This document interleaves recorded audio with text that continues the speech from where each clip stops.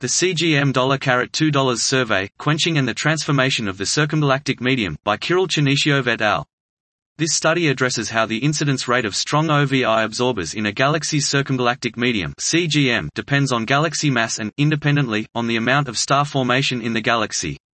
We use HST, cos absorption spectroscopy of quasars to measure OVI absorption within 400 projected kpc and 300 km s1 of 52 m, approximately 10 to the power of 10 m galaxies. The galaxies have redshifts 0.12. This was the CGM $2 survey, Quenching and the Transformation of the Circumgalactic Medium, by Kirill Chernyshov et al.